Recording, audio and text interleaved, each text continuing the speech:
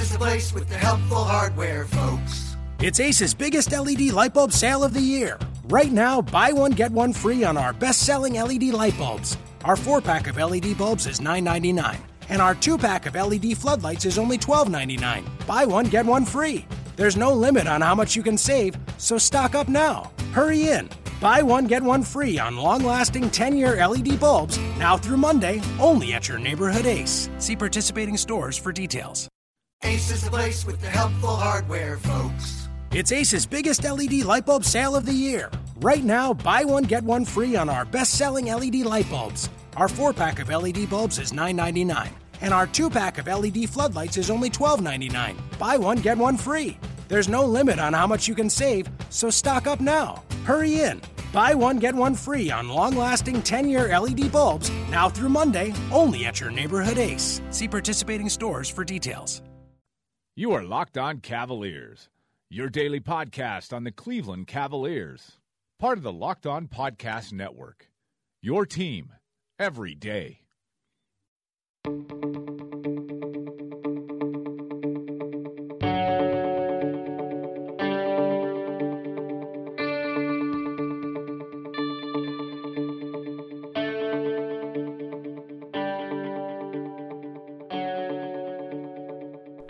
Hello everyone, welcome back to the Locked On Cavaliers podcast. As always, I'm Chris Manning from TruthTheSword.com. Today, big pack show. As I promised, we're going to get insights on both the Wizards and Celtics series. First up, you'll hear from Bobby Manning, a writer for Celtics blog and the host of the Bobcast about the Celtics and what's gone right for them and a whole bunch more. And then you'll hear from Michael Sykes, friend of the pod, Michael Sykes from Bullets Forever, and my mind on sports about the Wizards. That game 6 takes place Friday. The Cavs could know their opponent very early on Friday evening, so that's pretty exciting. We'll finally get to that and see what's next for the Cavaliers. And then, just as a fun little end-of-the-week thing, you'll have a conversation with myself and Eric Jackman, a.k.a. New York Rick, a big Cavs fan, and he's from the MMA Hour with Ariel Helwani on MMAfighting.com, part of the SB Nation Vox Media family. You'll enjoy our talking about Kyrie, why he wants to name his first son Kyrie, the Cavs' title change. So just shooting the shit with a Cavs fan and just wanted to end the week on that while we have some time in between series. So, big pod today. Bobby Manning, Michael Sykes, New York Rick. Hope you guys enjoy. Talk to you again on Monday. Get those mailbag questions in for Monday's pod. We'll talk to you again on after the weekend, and we'll see by Monday, one way or the other, who the Cavs are going to play next. So joining me on the other line now is Bobby Manning. We're not related, same last name. He's a writer for Celtics blog. Maybe somehow. Yeah, maybe like we got some like weird, crazy family connection. He's also the host of the Bobcast. Bobby, what's going on, man? Oh, going good. Living life right now. Celtics are up. Always a good thing. Trying to prove some of the doubters wrong. Yeah, so Game 5 was a very decisive win for the Celtics. A game I didn't really see it playing out that way. We haven't really had a close game in this series, but what do you think the difference was for Boston in that game?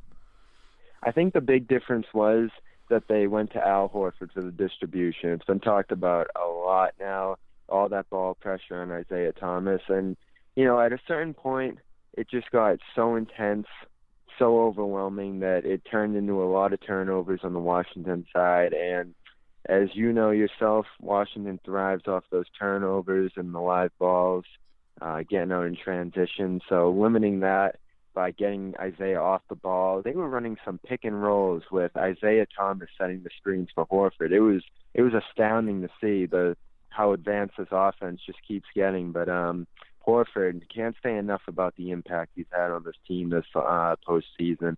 Top 3 in win shares now. His assist to turnover ratio is absurd.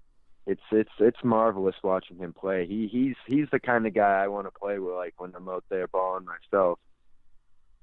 Yeah, the Horford running the pick and roll with Isaiah setting the screen, I thought was a really, really smart thing for Brad Stevens to try to do, because I think one of the things the Cavs would do if these two teams do end up playing is they would trap Isaiah. They would blitz Isaiah, and of course Isaiah is so fast. He's been incredible this year. He's going to get through a lot of those, but when you don't have, like, the Cavs I don't think are very concerned about Avery Bradley off the dribble. They're not concerned about Marcus Smart. Horford's a guy, if he's creating and you get him used in different ways, especially if he's depending on who's guarding him, that's a really, I think, it gives Boston another dimension. Like, I don't know how much it ultimately would sway the series, but I think it makes the Cavs' job as a defense, in theory, if these teams do play a bit harder. It makes it very hard just because of how intense the pick and roll is. And, you know, I talk a lot about Kevin Love's defense. It's something to behold, I'll just say that. And, of course, Tristan Thompson's fantastic. I have a lot of respect for his game, his pick-and-roll defense. But I think the one thing you can say about the Cavs is the defense is sometimes questionable. And if you can attack them in the pick-and-roll, it's going to be the way the Celtics find a way to compete in that, because defensively it's going to be tough.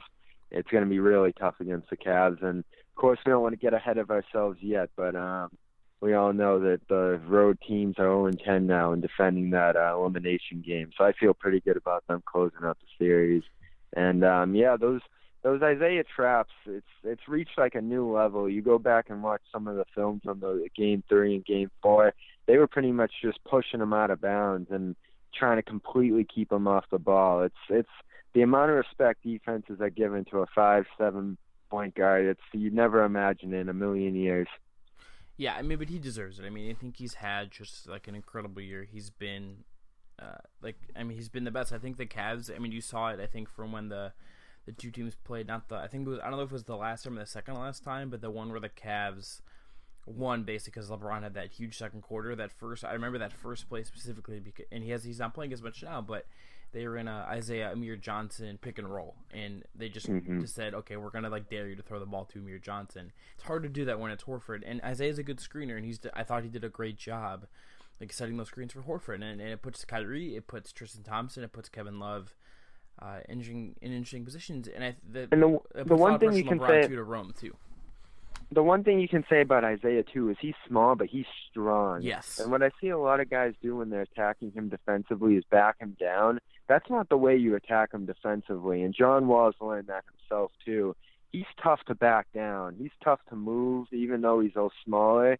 You got to face him up. You got to trap him in the pick and roll if you're going to attack him defensively. Those are the ways you get to him, because he doesn't move the greatest defensively. But if you try to back him down, it's not going to be as easy as it looks.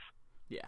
So, Boston, how do you think they've performed so far in the playoffs? I mean, the Bulls series, it is what it was. They've obviously had some really great performances against Boston. Isaiah was incredible in Game 2. But what do you make of how they've played so far? Was this the team you were expecting to see?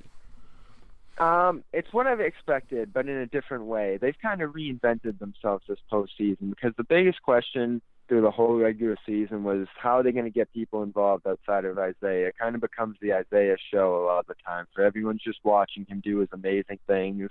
He's running all the plays himself. He's scoring in the 40s and the 50s. We've seen it all from him this year. But it feels like everyone's involved, everyone's engaged this postseason. We've seen Gerald Green come from sipping hot chocolate on the end of the bench to becoming a valuable starter in that first round. Terry Rozier, who had a horrendous regular season. I feel like he even regressed from his rookie season. He's been astounding. He's playing the best basketball of his career this postseason. He's really been the X factor to the team. Going into the playoffs, I asked who's going to be that 2012 Brandon Bass who just goes way above the level they played in the regular season and gives them some big performances. He's been hitting threes off the ball. He's been moving so well off the ball in general. Gives them some very up-tempo, intense defense.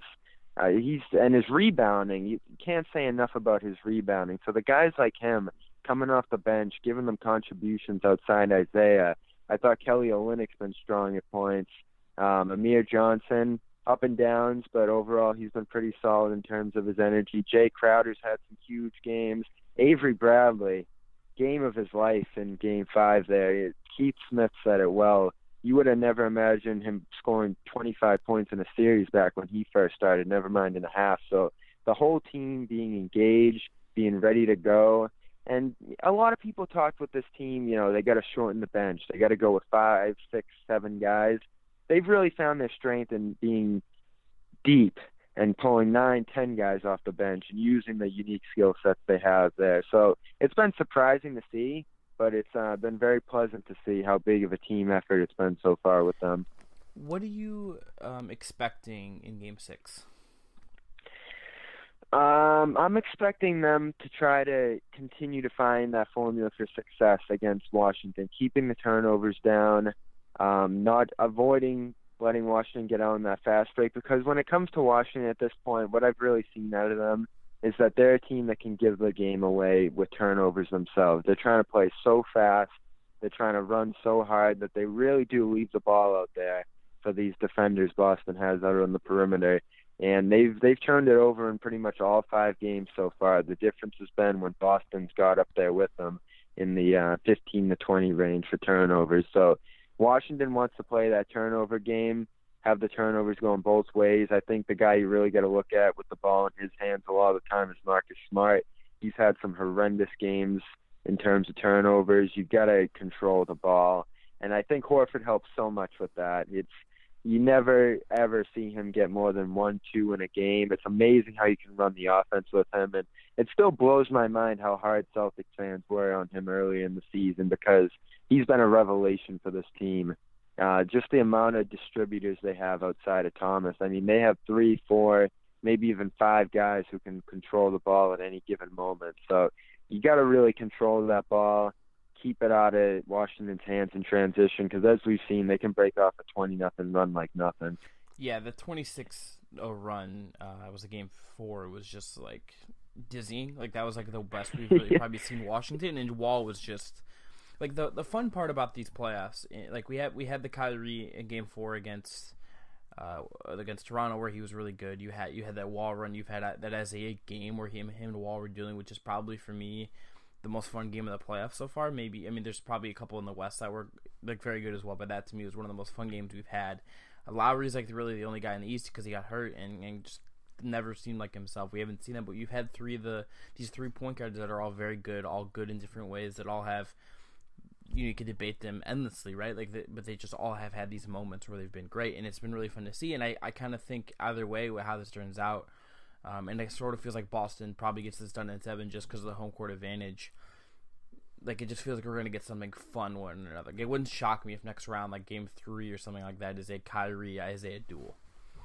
Oh, absolutely. You'd love to see them going at each other. And we're really spoiled with the amount of sensational point guards we have today. You almost feel bad for those teams like Philadelphia that really can't get involved in that right now. Right.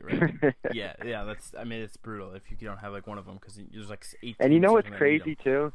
Yeah. Is that crazy trade deadline a couple of years back with all those point guards moving every which way. I still remember that I thought Philadelphia got Thomas and all the whirlwind of those trades, and I think they actually could have. I'm not sure what the reports were exactly, but I think if they wanted Thomas in that deal, they could have had him, and they must just be biting themselves so hard. And I still can't believe that Boston stepped in and got him for what they did. One of the biggest steals in trade history, it feels like. Yeah, I think, it's crazy how, the Isaiah thing from that summer and the LeBron cap space thing, they're all sort of, related. SB Nation did, a really great piece of how those two trades are sort of, intertwined, and, it's just how these two teams were set up. You look ahead to Eastern Conference Finals. You don't want to get too far ahead. I will say this. I think from being around the Cavs and just hearing how they talk about stuff and just how they've played Toronto, I'm not sure how much they view Boston as a team that can push them. I do think they do feel like they have an advantage in the series, and I frankly think they would be the favorites even if Boston has the home court advantage. You look at the Celtics, what do you think they would have to do against Cleveland, and where would they have to get better at from where they've been in the playoffs so far to make that a more competitive series than we've seen the Cavs have so far? I talked about it a little bit already. You got to attack them in that pick and roll. You got to be aggressive and take advantage of their defensive deficiencies, and that goes back to Horford. I still think Al Horford's the biggest advantage you have as the Celtics over any given team. That he can just do so many things that opposing big men cannot. He really has to keep Kevin Love under ropes.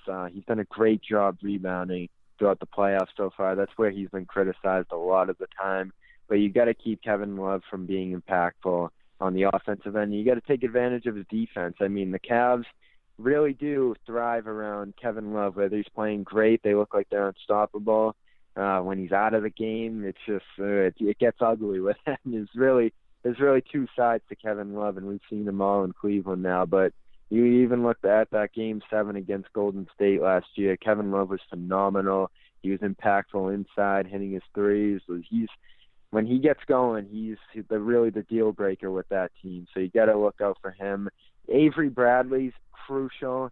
You really look at him as the X factor on the Celtics. So you forget how good he is until he's gone, like last postseason, going down that game one. He's their best two-way player. He can knock shots down from anywhere on the floor. They got to take advantage of that more often than they do, I feel like. His quickness, great hands defensively. I feel like he's one of the very few guys who can really give Kyrie issues one-on-one. I feel like Kyrie, just anyone he can take one-on-one, even a Klay Thompson, even a Tony Allen. Like his one-on-one isolation game is absurd with those handles. So I think Bradley's got to really get back to being that elite defensive player. And they got to take advantage of their defense as a whole, really switch hard, help hard, because LeBron's going to try to go after Isaiah. And I have more faith in him than anyone really taking advantage of that matchup if he can get it. So it's going to be tough, but I'm glad they gave themselves every advantage they could with home court. I feel like the Cavs thought they were going to get knocked out early before this. That's a big reason they gave up that home court, I think. But we'll see. It's going to start in Boston now, which I'm really excited about. Yeah, it should be an electric environment. I don't think the Cavs give like two damns, to be honest with you, like about where they play. Like I really don't. I think the way you see them playing right now is, like, I think in some ways, like it's almost better than what we saw last year. Like I think that a lot of it just because LeBron's just been like a buzzsaw. Like LeBron has just been like every night. I'm just like, okay, like this. I don't know how you deal with that. I really want to see them get that disrespectful factor out of Cleveland's game, though. With him drinking the beer on the sidelines, with him rolling the ball. There can be none of that in this series, and I trust that there won't be. The Celtics play hard. They got an attitude themselves. I mean, Avery Bradley was saying before Game 5 that he was going to bleep Marcin Gortat up if they didn't start making some calls against them. Marcus Smart's got an attitude, Isaiah Thomas. This team has some grittiness. They're not going to be disrespected like that, and I would hate to see that if it did happen. But that's the biggest reason I'm excited to see the series, because I feel like the Celtics are one of the very few teams that aren't going to back down to them and aren't going to be disrespected like that. Yeah, I think it's true. Like you go back 2 years to 2014-15, Cavs are playing Boston around 1.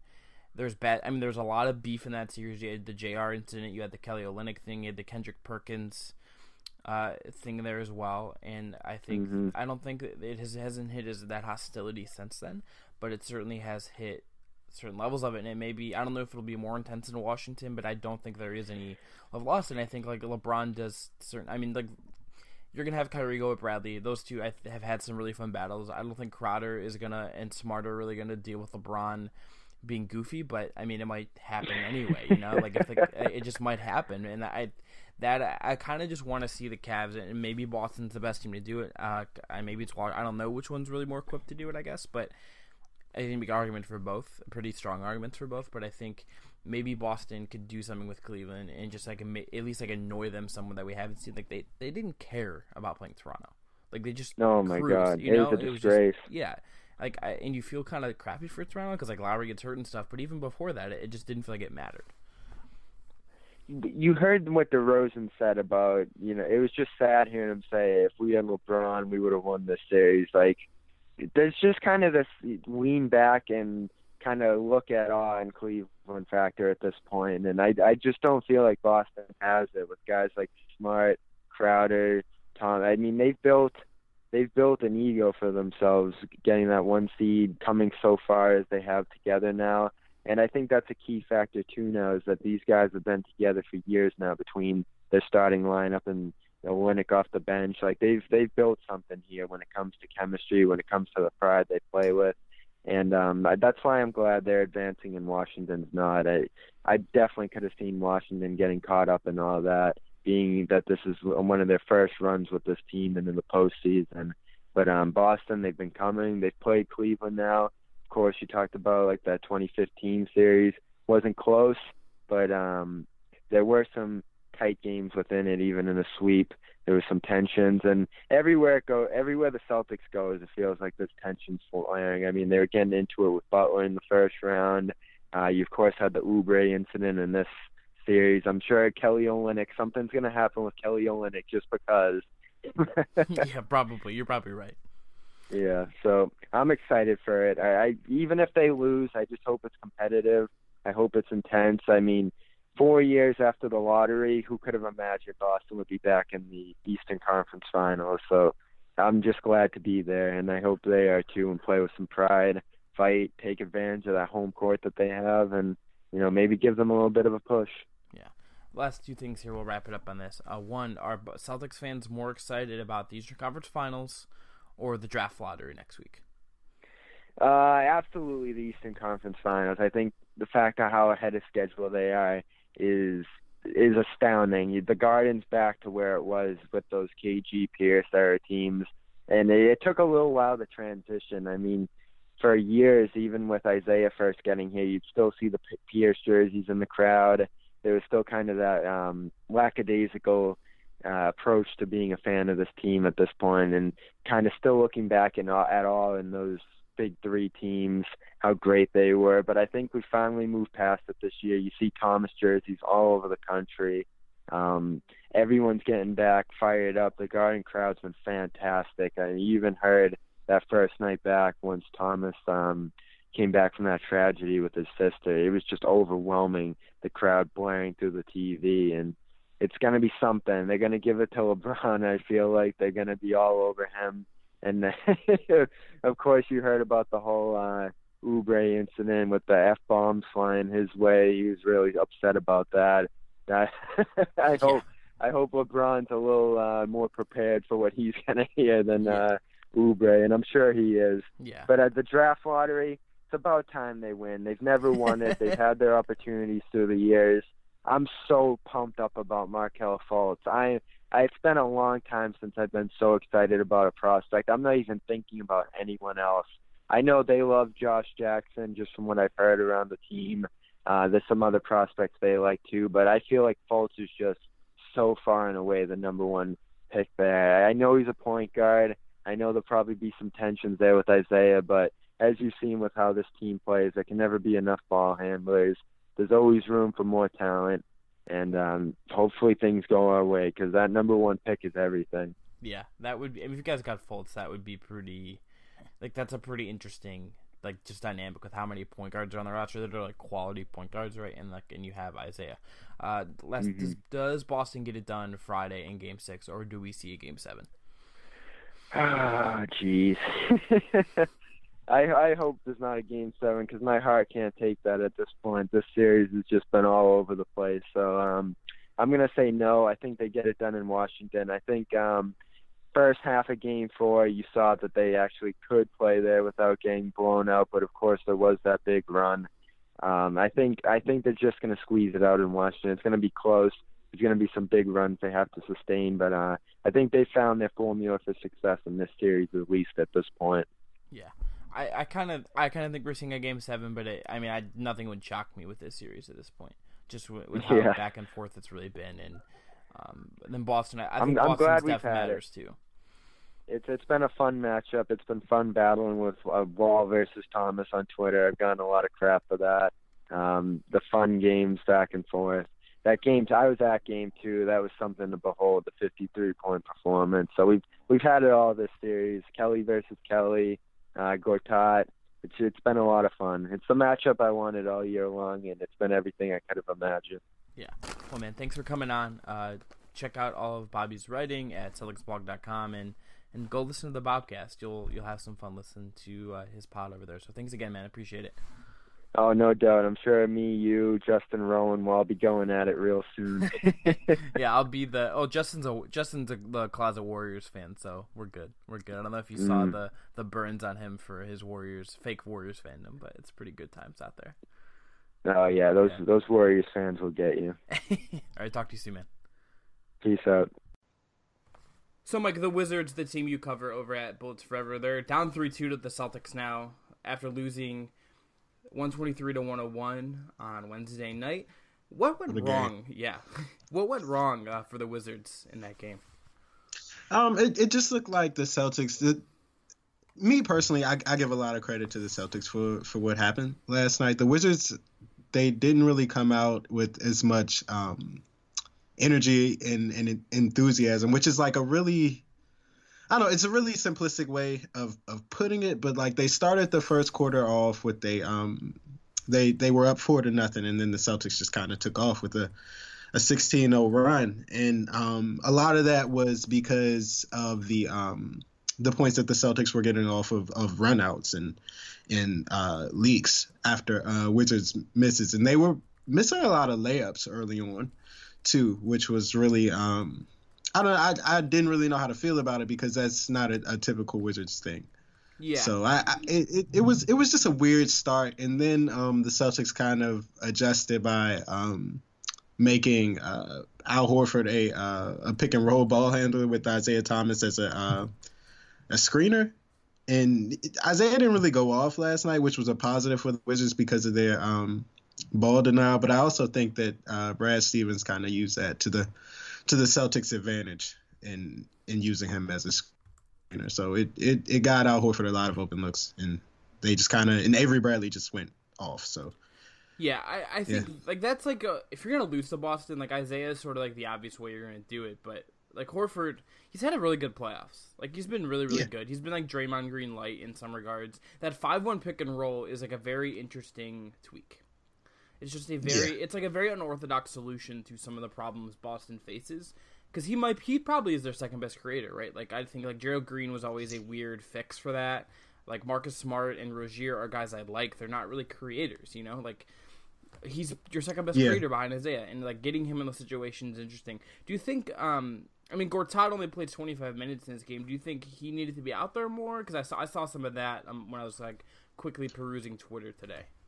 Honestly, I don't think he would have helped because it's not like he has the foot speed to get over Isaiah Thomas screens cleanly, which is a really weird thing to say, right? Because it's Isaiah Thomas, so you kind of want to just run through them, but you can't really do that. You have to kind of navigate around the screen. And plus, on the screens that Thomas was setting, and there was like a really long stretch where the Celtics did that in the third quarter, used him as a screener.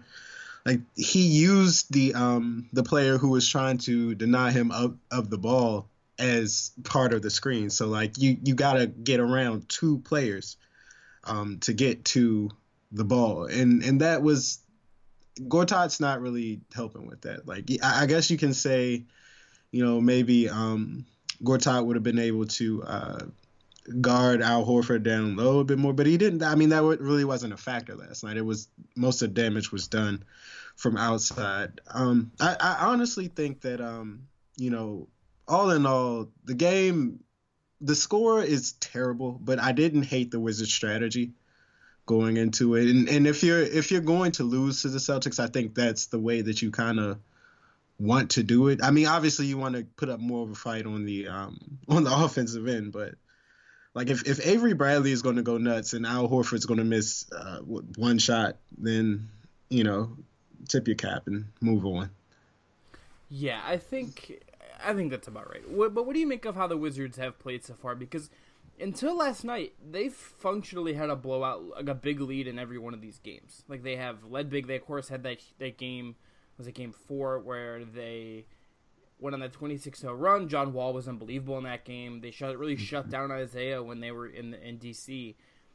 I feel like Washington, except for this last game, has been the better team for most of the series, and that's not surprising because I think Washington's always sort of been really good, and John Wall I think is the best player in this series, but. They also they didn't win game 2 when they maybe like that's the game if you're going to win on the road, that's probably the game you wanted to win considering how much they were up and everything else that happened. Right, and I kind of think that's just the way the Wizards that's how slim the margin of error for the Wizards is in this series, right? Like you had game 2 in hand, the starters come out and the Celtics go on a run, and then the games in the fourth quarter, all of a sudden, like it's a whole nother ball game, and you're fighting for your life to try to win that game, which they ended up losing. And last night is another instance where you see like if the starters don't play nearly perfect basketball, like there's absolutely no chance that the Wizards will have to win this game, because they don't really have a guy on the bench who they can rely on to come up with consistent buckets. And I mean, not even just buckets, but just general shot creation. Like, you think that Brandon Jennings is that guy who's not like, he's not a scorer, but he's a really good facilitator off the bench and can run pick and rolls for you and make actual NBA basketball plays without just taking mid-range jumpers a la Trey Burke. But like, he's been terrible this series. Bogdanovich has been up and down. Nothing really worked for Washington yesterday as far as their offense goes, and a lot of that, like I said, the credit has to go to the Celtics for that, for being so great in transition and stopping the ball and picking up shooters, because John Wall only had 4 assists, and then that never happens, and when that happens, the Wizards suck. So they did a really good job of just taking it to the starters and just being the better team for the first time, like you said, I think, in the series. Where does Washington go from here? You have Game 6 Friday. You have a potential Game 7. They, of course, are going to have to win these last 2 games now, and Game 7, of course, is in Boston, a place that is hard to play. It's a very loud crowd. They very much, Kelly Oubre, he said he expected it, but he was the target of some very specific chants in some prodding from the Celtics crowd. How do they win these last 2 games in advance? Yeah, I just think that they're going to win on Friday, at least. They're going to have to come out and push the ball up, and everyone's going to have to run on offense. Like, they can't allow the Celtics to kind of shut their transition game down, because that's this team's bread and butter. That's where they're best at, and that's where they get their most open looks at. Like, they can function in the half court, but it's not as good. And I think that that's the case for pretty much every NBA team at this point, because these are NBA players, right? Like, most of them, if you allow them to set themselves up, like, they're pretty good defensively. But another thing that I think the Wizards need to do is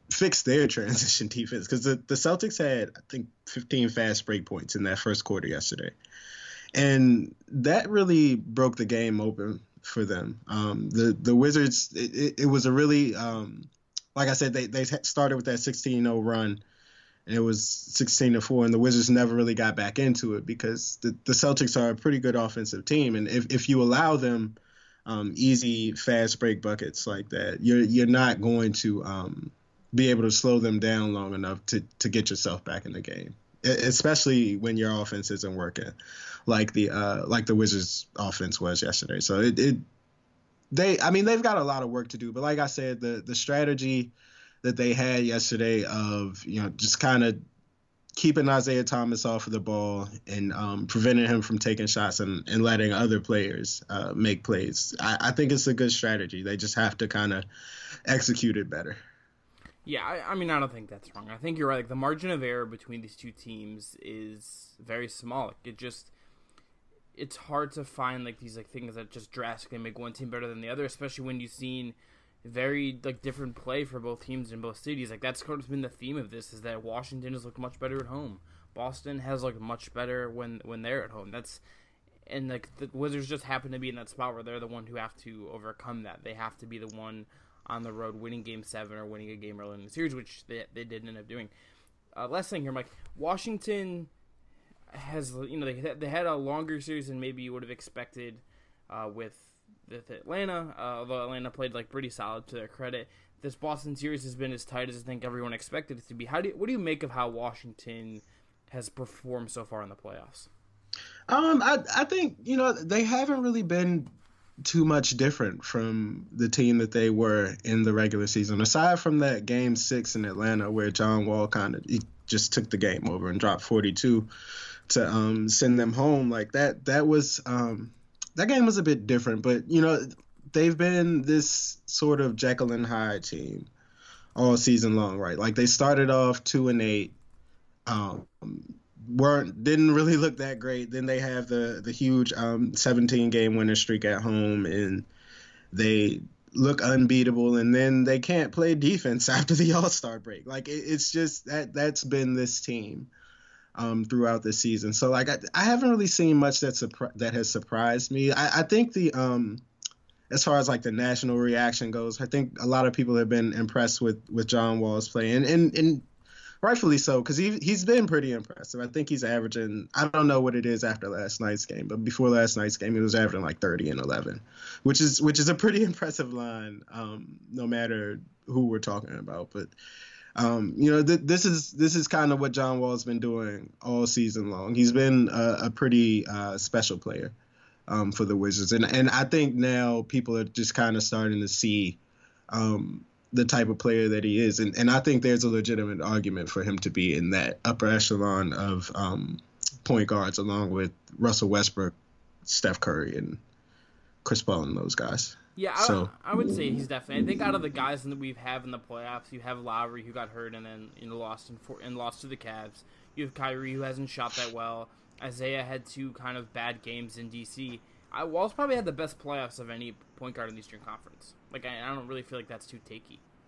Yeah, I was saying the other day, like, I can't really think of another guard in these playoffs. Like, unless we want to talk about, like, James Harden has been pretty good. Like, I don't want to take anything away from James Harden, but, like, I feel like John Wall has really been just a step above and a bit more consistent than most other guards in these playoffs. Like, and maybe that's just me watching this team so closely and intently, but like he's just been really good. Like, it's been fun to watch. Yeah, I think so. Like, I think Kyrie has been better than his shooting numbers might indicate. I think he's done a really nice job, at least in most of the games, especially lately, of distributing and getting guys involved. We haven't seen like that Kyrie that's just going in the phone booth and trying to destroy guys. Like, we saw that against Indiana. We didn't see that once against Toronto, and I think that's like a very positive thing for him. And I think like him and Wall, to me, like I don't know who I really think the Cavs are going to get pushed by most out of these teams in the East. Like, I don't know with how well the Cavs are playing, how much rest they're going to have coming into that series. I'm not really sure they're going to get pushed, which is sort of disappointing, after kind of thinking they might. Wall, right, I think, probably can push the Cavs a little bit more than Isaiah, just because he's big and strong. Like, Isaiah is a strong guy especially for his size, but Wall's just like this other level of size and athleticism, and like I think he's gonna put more pressure on Kyrie and on a J.R. Smith, and especially because Beal is there to create as well. Like, I think they just kind of course Horford can do some of the creation stuff as well, like we talked about, but I kind of think Washington would actually push Kyrie in interesting ways, and I'm always down for Wall Kyrie duels because they're so good, but in very different ways. Yeah, and don't get like Kyrie's. I personally think Kyrie's been really good this postseason. Like, I don't know. Like, a lot of people are talking about how terribly he's been shooting, and he hasn't been the same Kyrie. But like you said, he's really been moving the ball, and he's been playing really good defense. Like, and that's really scary to see for the rest of the Eastern Conference. So like I think if the Cavs continue to play that way, I'm not really sure how much either of these teams will be able to push them. But I do agree with you. I think Washington probably would present a bit more of a matchup problem as far as their starting backcourt goes. Like, once you get into that bench, though, things kind of even out. Yeah, that just feels like the difference. Do you I mean, last thing for real this time. Do you think that bench ends up being the issue that has held Washington back in some way in this series? Like, is having Mahinmi be sort of this guy who's made some impact but not a lot, is that part of the problem that they're kind of facing right now, and it was just maybe always going to be this way? Yeah, I definitely think that's part of the problem. And like I said, it's been a thing all season long, right? Like, you haven't gotten consistent good minutes out of really any of these guys. Like, their best bench player this season may have very well been Jason Smith, and like, that's insane to think. Like, I mean, coming into last year's offseason, like, I didn't even know if Jason Smith was going to still be in the league, and for him to get the deal that he got, and like, don't get me wrong, like, he's been a good player for DC. He's been really good and really fun here, but that Jason Smith should never be your best sixth man. I don't think. Like, that's not a really good look, especially with how much he fouls and the kind of the limits of his offensive game. Like that's not really a great look. But I mean, they won 49 games with this terrible bench. Like I guess if they make one more addition, like maybe if they had a PJ Tucker, or if they actually got Lou Williams or someone like that, like maybe they'd be a bit better. But that's not what it is. Like they have what they have. They can worry about fixing it in the offseason. But right now it's not looking really good. Yeah, I think that's like pretty fair too. Mike, thanks so much for popping on. As always, hopefully we get to do this again at some point, whether that's next round or in sometime over the summer. Yeah, for sure. Most definitely, man. Cool. You are Locked On Cavaliers, your daily Cleveland Cavaliers podcast, part of the Locked On Podcast Network. So joining me now on the Locked On Cavs podcast is Eric Jackman, a.k.a. New York Rick from the MMA Hour. Eric, what's up, man? How's it going, Chris? This is probably the best moment of my life. I'm finally getting my opportunity to fly my Cavs flag loud and proud.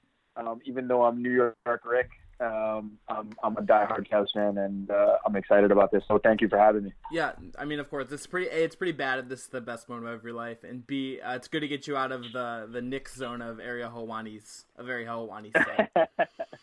Well, he's actually in the Jazz zone right now, but unfortunately, they got smacked up by that team that I will not talk about over on the Western Conference. Oh, the Jazz. I mean, that's a fun pick, though. They got Gobert. I mean, the French thing makes sense. So, you and I have talked about this a couple of times. One of the things that you've mentioned to me like twice that I've always found kind of funny, and I don't know how serious you are about this, is that you said you're going to name your firstborn son Kyrie Irving after Kyrie Irving. Is that real?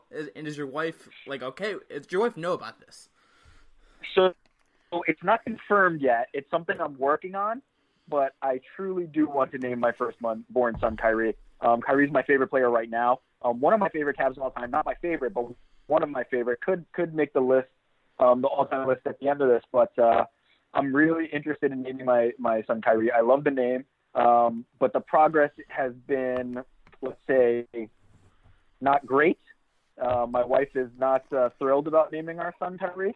Or our future son, our potential son, who does not yet exist, but I'm laying the seeds because I really want it to happen. Yeah, I mean, if you're going to name it after a current Cav, that's sort of the one of the more fun ones. I don't know if you can name your kid like JR, and like Amon Shumpert already named his kid like Amon Shumpert, even though it's a girl. So, I mean, like, you can't really, not a lot of fun ones to mimic. And like naming your kid like Kyle, I don't know, that's not really fun. Kyle Korver is great, but like that's not really a fun like name to name your kid after. If I was making enough money in my career, I could name them Swish and get away with it. But I don't think I have the paychecks for that yet. Yeah, you got to get the certain tax bracket to pull off name your kid Swish. That'd be incredible, though. If your kid's name is Swish and like people understand the reference, that'd be incredible. Who is your favorite Cav of all time? So this is going to be an interesting one because he's not an all-time great Cav, but it's Shawn Kemp, and he's actually the reason I'm a Cavs fan. I wouldn't go so far as to say it was arbitrary, but it was kind of random circumstance where right around the time, this is, late 1997, 98, I was watching the league, but I didn't really have a team. My mom and my dad are not sports fans, didn't, push Knicks or any teams on me. So at around that time, I was noticing that all my friends had these teams, they had these rooting interests, and I remember Shawn Kemp from the Sonics, obviously. And my mom, the first, you remember those Champion used to make these jerseys, and I got one on discount from a spot called Filene's Basement that I'm sure doesn't exist anymore, that they had a Shawn Kemp jersey, which my mom bought me. And from then on, he happened to play for the Cavs at that time. My team was the Cleveland Cavaliers, and Shawn Kemp is my favorite player. Right up until about the run where the Cavs got Delonte West from the Celtics, neck and neck. Kemp 1A, Delonte West 1B. Delonte West is a great pick. Like a great pick for favorite Cav. He's just fascinating. He was super fun during that first LeBron run. Do you have a favorite Cavs jersey? Like a favorite Cavs or your favorite Cavs color scheme? Because I know there's some there's some takes on what the Cavs kind of have color wise, and there's Yeah. I think you're gonna see a change next year too. From what I understand, they may be all black next year as their primary, like a black jersey, which I don't really love, but I kind of get it. Yeah, I mean, I think maybe it's nostalgia speaking, but I think it's the black and blues from when I was, first getting into it. I really like those, even though they're kind of dated. They definitely look like a 90s jersey. I think it's probably those. I think it's probably the black and blues. I still love the wine and golds. I'll rep any colors that the Cavs wear, but I think it's those. Yeah, I'm partial to those two because that was when I was a kid. Like I'm a '90s kid, so that's when I grew up watching the Cavs. I've always thought about pulling the trigger on like buying one of the Cavs jerseys of that era. You can buy them like sort of illegally, I think, or you can maybe buy the Kyrie one through the Cavs website. You can get the Kyrie number 2 in that black and blue 90s jersey, and you can get a Z one, which I mean, those are like sort of so 90s that they just sort of fit that time period. Like, and I think. I really do like the 80s jerseys, though, like the Doherty Price Cavs jerseys. That's actually probably my favorite color scheme, if we're being honest. Like, the wine and gold's fine. I like how the blue and orange sort of pops, and they sort of fit that era, too. Yeah, I agree. Those are pretty sweet. The problem with those for me is that I see Knicks jerseys all the time, and they're 100%. like reminiscent of that jersey. Yeah, that's sort of... Can't do it. Can't do it for me. Get that Knicks shit out of here. Yeah, get the Knicks stuff out of there. Has Ariel ever tried to badger you into trying to get you on board of the let's get trade for Carmelo train? Has that ever happened? He did. I can't say that I remember him pushing that. But I think it's safe to say that Ariel's firmly in the Carmelo camp. On our show, he went on quite a rant against Phil Jackson. Not a fan of how he's handling his business over there. And he still thinks Carmelo's a premier scorer in the NBA, which is hard to argue with. So I think he wants to hang on to Carmelo. I think he likes the relationship with Kristaps and Melo, but he's not pushed that one on me. Yeah, that's good. At least he hasn't tried to push that insanity on you, because there's people that like believe that should happen, or have like argued that the Cavs should consider it, and I find that blasphemous. Like they would do that. Right now with the Cavs, where they're at, were you watching them throughout the regular season? Like you're watching them in the playoffs now. When they were at their peak Cavs awfulness in March, were you concerned at all about what kind of team this was? I wasn't, because LeBron is so much of a weather vane. When he's worried, I'm worried. When he's not worried, I'm not worried. It seemed like he was much more concerned at the middle of last season, talking about we're a good team but not a great team. I got different vibes from him then. For this season, I got more of the vibe that like this is cruise control. We're going to be fine, and come playoff time, it seems to have been the case. So when, as the team goes, LeBron goes, and I kind of use that as my weather vane. So if LeBron is feeling that and putting stuff out in the media that makes me feel uneasy, that's when I get worried. But this year I wasn't. Yeah, the March was sort of awful though. Like I'm sort of in the same camp as you. Like if LeBron feels fine and we know what they can do, like I sort of feel like okay about them as like a team, right? Like they're gonna probably figure it out. They're probably gonna get there, and they certainly have, right? Like they've looked really good through 2 rounds. I mean, was this the Cavs you were expecting to see?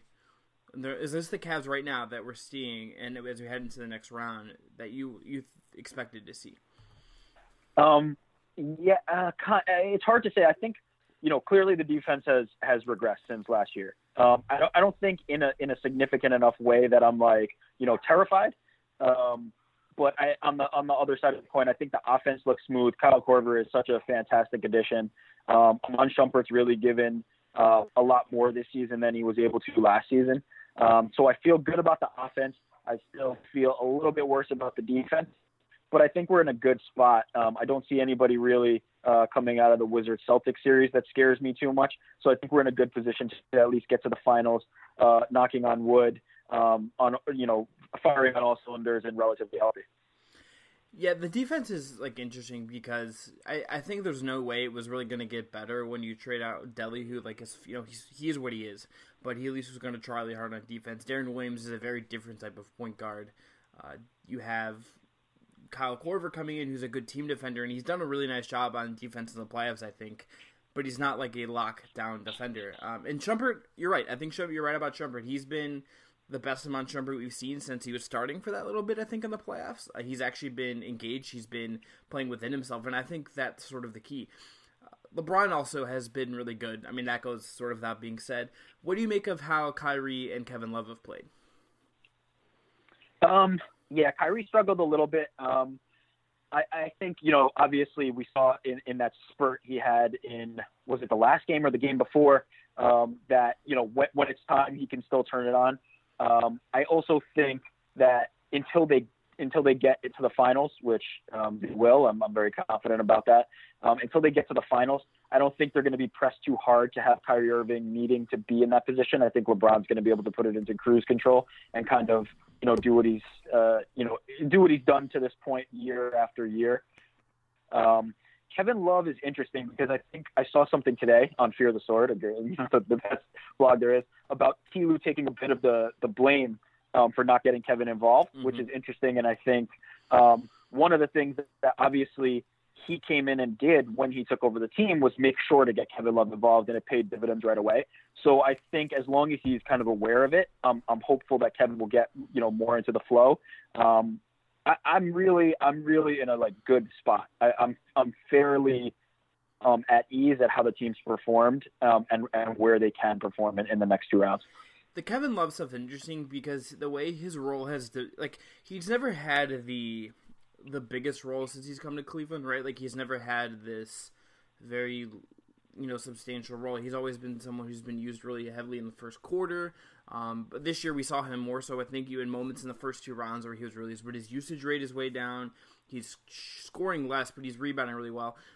I don't know how fair this actually is, but the only way I can explain what his role is that it's more like Channing Frye's than it is like Kyrie Irving. Because if we're living in this LeBron James world, this LeBron James orbit, you sort of are going to have things just play out how they play out. Kyrie, because of how much he handles the ball, because of the position he plays, is going to handle the ball. Like, Kevin Love just sort of gets relegated to the side. I kind of think they'd be better off using him more in certain senses. I think he's would be primed for a big series against Boston or Washington. I think in both the series he could do really well. The finals against Golden State just ends up being, how does Kevin Love contribute if he's not going to be a lockdown defender? Who does he defend? And it's sort of the same questions we've had before, even though, I think in a lot of ways the team and himself sort of validated what he is and how he can contribute through this year and in the finals last year, even if it really centers on that one play where he defended Curry. Yeah, and at the end of the day, I mean, it's also important to remember, the game is not all offense. Kevin Love does contribute in other ways. He's still, a stout rebounder. He hustles hard, even though he's not the most athletic and fleet of foot. He always gives an effort. And, I think they'll figure out a way to get him into that. But, yeah, I mean, the LeBron offense operates better when you have the shooters around there, and he's still a good shooter too. So I love Kevin Love, and I think the team loves Kevin Love. So I'm not worried about him. What was the quote that LeBron put on the Twitter that seemed to be the message to him, fit in or fit out, something like that? Yeah, right. Kevin will fit in. Yeah, he'll be fine. Yeah, I'd agree with that. I think too, you can just tell he is more settled this year. He is more there's a bigger comfort with him in the locker room. I think last year certainly helped out a lot. I think just winning the title, I think Fry and Richard Jefferson and James Jones are a big part of that as well. Besides Kyrie, and I know you said you love Kevin Love, do you have a favorite random Cav on this team? That's a good question. I mean, obviously as a fan now of the Road Trippin' podcast, we've gotten to see, or hear rather, a lot more of Richard and Channing's personalities. I have to say it's been an interesting experience. I like both of those guys a hell of a lot, more now, getting to see them because, come game time, they're not guys who are getting huge minutes. So people tend to gravitate toward the stars. I think that podcast has really given them a good opportunity to kind of flourish and display their personalities. I'm trying to think. Yeah, I mean, it's probably RJ, just because every time he comes in, he looks like he's giving that maximum effort for the 5 to 6 minute spurt, gets a dunk on somebody, gets the high fives, and then goes out of the game. And that said, Channing also has been like tremendous in this playoffs. His shooting has been incredible. It's between those two, and I'm going to go RJ. I'm also like a fan of Channing because he's just a really nice guy. Like, he's just very easygoing. He's also a dork. Like, I don't know if you've like heard him talk about. He's talked about this in the pod.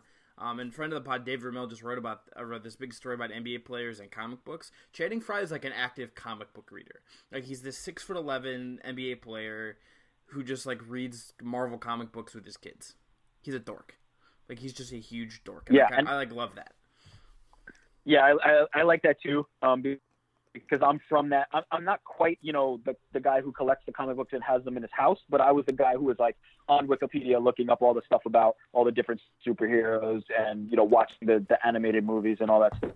I'd be remiss to say though, if I didn't show some love for Pipe, for J.R. Smith. I've loved that guy for a long time, even before he was a Cavalier. I just always loved his game because he has no conscience, and I like players like that. I like Dion when he played for the Cavs. Dion's incredible. I like the guy who's incredible. I like the guy who's not scared of the big moment, even if sometimes it's completely irrational and he's throwing up, 35-footers when he didn't really need to. I'd rather have that guy because come big game time, that guy's not going to shrink, and there's nothing worse than that. My biggest thing, I shouldn't say biggest regret because it's like very trivial thing, but I was in New York when I was like 19, I think, and I was just wandering around the city while staying with my uncle who lives in Manhattan, and I was just looking around. I went to MSG, and it was when JR was still on the Knicks, so it was either before my freshman year of college or after my freshman year of college, sometime in there. And I went to the shop, and they had these shirts in the Knicks team shop that were like once a Knick, always a Knick. Around like there was like a jersey, and they had like the basketball on the back had once a Knick, always a Knick on it. And I'm like really mad I didn't buy the JR one. I'm like very mad at myself for like not buying that JR one because it would just been classic. It was just like of all the guys you could have gotten, and it was just would have been great.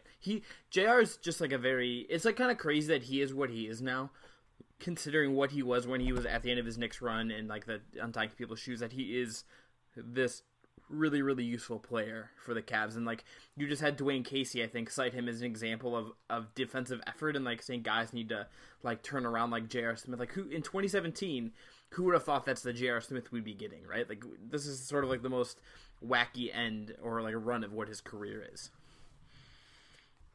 Yeah, his defense has been tremendous, and I think I know firsthand that once a Knick, always a Knick does not actually apply because the fans here could not have wanted to get rid of JR and Amon more quickly. It's incredible to me. First of all, the trade that Griff made to get JR, Mozgov, and Shump, they're career changers, they're franchise changers, that they're everything that made the difference. But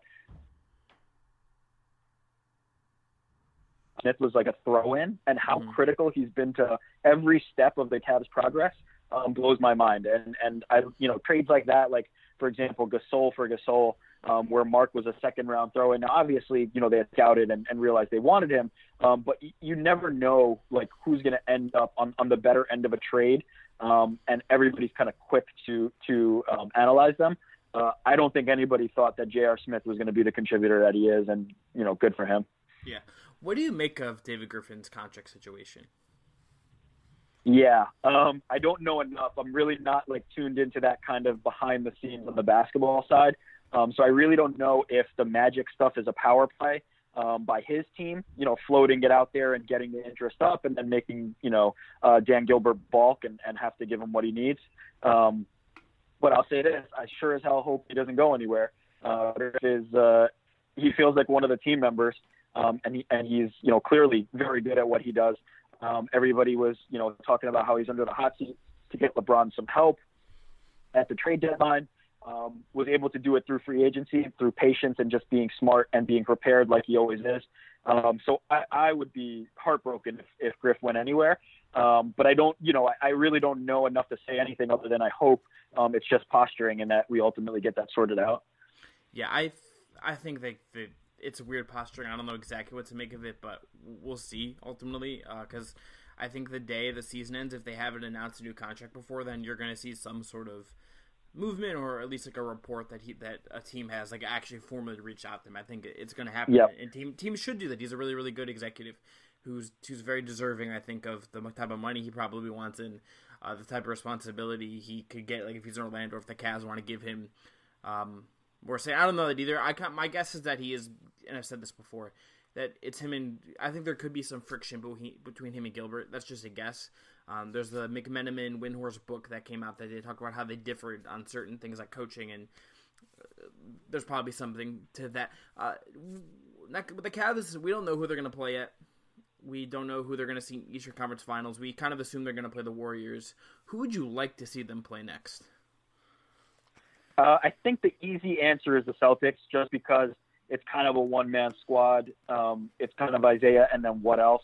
I mean, the whole idea of, the LeBron stopper and credit to Boston where it's due. They have good defenders, but the whole idea of a LeBron stopper is just absolutely ridiculous. He's going to, walk all over that team in that series. I'd be a little more concerned about Wall and Beal as a combination. I think it's a lot easier to kind of implement the defense they implemented once Lowry went out and just blitz Isaiah the same way they were blitzing DeRozan. And then on the other side of it, on defense, who's Isaiah going to guard? I don't think, leaving him on J.R. Smith is as easy as just putting him on a corner shooter. J.R., I imagine, is going to make him work, and also he's just liable to shoot over the top of him. So I'd like to see Boston if it's up to me. Yeah, I think the Cavs don't feel threatened by Boston. I think they maybe think Washington can press them more because of Beal and Wall, but I think they would just think Boston's probably going to, like, if they get Boston, I think they sweep them. I think they probably get a sweep anyway. I kind of think that's where I'm at right now, but I think they view Boston as less of a threat, almost like how they view Toronto. And I think they view those two teams in sort of the same way. Do you think the Cavs are going to play the Warriors, and B, what kind of chances do you give them of repeating? Unless something, God forbid, on the injury side happens, I think it's going to be Cavs Warriors. I can't see anybody challenging the Warriors. I'd say that both teams are fairly likely to be 12-0 heading into that. I'm not really seeing any opposition at this point that makes me think something's going to change. Now, I felt the same way when the Cavs got to 10-0 last year, and then laid 2 goose eggs against the Raptors. But I think this year both teams will come in probably 12-0 or 12-1, something relatively close. And what chances do I give them? It's cliche, and it's actually been literally said word for word, but if you have LeBron James, you have a chance. And if you're looking at quotes from even the last series, where every quote from the Raptors was about if we had LeBron or if they didn't have LeBron, he is that impactful player. It's obviously terrifying to go against a Warriors team that's as good as it was last year, and then adding Kevin Durant in for Harrison Barnes, who had a terrible series, which definitely hampered them. So I'm cautiously optimistic, and I think with LeBron, there's always a shot, and I don't think it's a case where we're coming in as less than 50-50. I think LeBron gives you a chance to win every single game. Yeah, I agree with that. I think you need really great series from Kyrie and Kevin Love. I think Tristan would certainly be huge. Last thing, and we're going to talk a little MMA at the end of this pod, but do you have a Cavs period or player or just something that kind of, even though it was really bad, like cemented you as a fan of the team, or just it was like, okay, I'm gonna get through this, even though this is really, really hard to watch on a almost nightly basis? No, I mean it's hard to say that, and bear with me here, because I've told other people, like, fans have struggled with this for years, but since I've been a fan, this is like late, mid to late 90s all the way up till now, the Cavs were either really, really good or really, really bad. They've not had those periods where they were kind of middling and, you're adding pieces but not really getting anywhere. It's a very fortunate circumstance. It's almost, and I say, really, really bad with the implication that from that you get good draft picks. And the Cavs have, been fortunate to, get really, really good draft picks, including the Baron Davis trade where they ended up with the Clippers pick. So it's hard to say that it's been a tough ride, just because even when they're bad, the sunshine is right around the corner. Even if we had ended up, with Gordon Hayward in what was it, 2 seasons ago instead of LeBron, I wouldn't have been that upset about it. I think we would have competed. I think we would have had a good squad. The things that have always stuck out to me and made me a fan. I loved Ricky Davis and Darius Miles. I loved that era, even though they were terrible and it led to LeBron, which was the silver lining. I loved those guys, and I loved, Ricky Davis jumping literally over Steve Nash. That was one of my favorite things that's ever happened. It's hard to point to like bad times when you know that something good is coming, and then when it's good, it's really good. Having been to the finals, in early in LeBron's career, pulling out 60-win teams back to back. When LeBron left, you knew it was now we got Kyrie Irving. You knew it was Kyrie's team. It's been good. I can't complain. Yeah, I think you're right. I think that's like a really good perspective, because I think some of the years in between LeBron were sort of bad. Like, you sort of had some weird moments before Kyrie. Even a lot of the picks didn't work out. Like, Anthony Bennett didn't work out that year before. And then but Alonzo G was busting his ass for us. Yeah. Shout out to Alonzo. Shout out to Dion. I think like the other like moments of the LeBron era, like some of the stuff that happened, like the Jerry Welsh thing was bad. Like the starting lineup against the Spurs in that finals was like just sort of crazy how like LeBron dragged that team there. But you had LeBron, and that sort of makes a lot of that worth watching through if you're a fan. So there's been some moments that I can just point to that like they stick with me because they made me so upset at the time, but ultimately I was able to get over them. One was trading Yuri Welsh, trading a first-round pick for Yuri Welsh, who ended up scoring like 2.2 points per game on like 12% shooting, and then trading him less than a season later for a second-round pick. That really put me on tilt. And when we, which at the time seemed like a good move, when we traded for Jameson and were able to get Big Z back, I was super stoked. Turns out Jameson had nothing left and just got abused by the corpse of Kevin Garnett limping around on one knee. Which really like broke my heart. I really felt that team was on the verge of something. I think that was the same year that Shaq was playing really, really well down the stretch in the second half of the season, and then got hurt and looked like absolute trash in the playoffs. But that was a rough one for me, which ended up staying rough as LeBron left 1 or 2 years later. Yeah, that to me is like one of my, like when I was a kid, like watching the team, that was probably one of the things that drove me the craziest. It would have to be that, I think. We'll transition now to it's Cleveland related, so people out there can't get mad. Stipe Miocic is fighting for the title this Saturday. He is fighting Junior Dos Santos in a rematch. Stipe is a big Cavs fan, actually, and he actually, where his gym is, I don't know if you know this. So where I work, my day job is in Independence. The Cavs' gym is like the practice facility is like not too far from where I work. Stipe's gym is like a 10-minute drive from the Cavs' practice facility. Like they're sort of in the same area, and that's also where he's a firefighter. Yeah, it's a very small. Well, him and Jessica, I train at that same gym. Right after he beat Verdun for the title, he's at the queue with his belt, and he's got this really tight, really small Matthew Dellavedova jersey on. Like he's just walking around. It was like peak Stipe. What kind of chances? Remember that well? Yeah. Just the most like Stipe thing I've ever seen, because he just like didn't really care like when anyone like thought of him. He just like happy to be there, and he's just like a Cleveland sports like fan to his bones.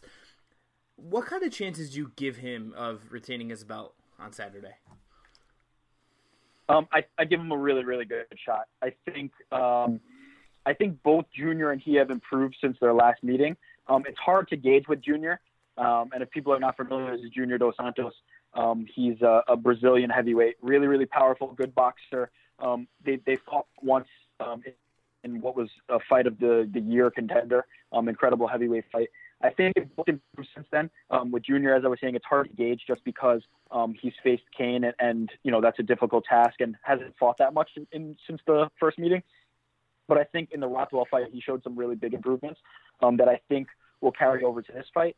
Whereas Stipe has kind of stayed more active and, looked really, really good. Had a scare with Overeem where he looked like he might have lost that one, was able to fight through it and stay at the top. I think ultimately Junior is more toward the end of his career and Stipe's more in the prime.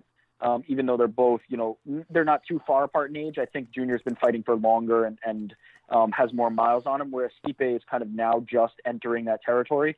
I think he'll be able to keep a very tight boxing game plan, keep Junior from really landing some power shots, and ultimately walk away with a victory. So I like Stipe, Cleveland's own, in this one coming up on Saturday. So when he fought Overeem, that was the UFC 203, the Cleveland card. I was like a crazy environment there. Almost as loud as it's been in some playoff games, which is kind of crazy to think about. I know he talked a lot about after that, like how much it sucked fighting at home, like and just getting bothered by it, and I can understand that. But like, it's probably would have been hard to book him now because you wouldn't be able to know when the NBA playoffs are going to be around and stuff, and maybe that's why. That's sort of my guess. But do you think he should have defended that belt again in Cleveland, considering that reaction?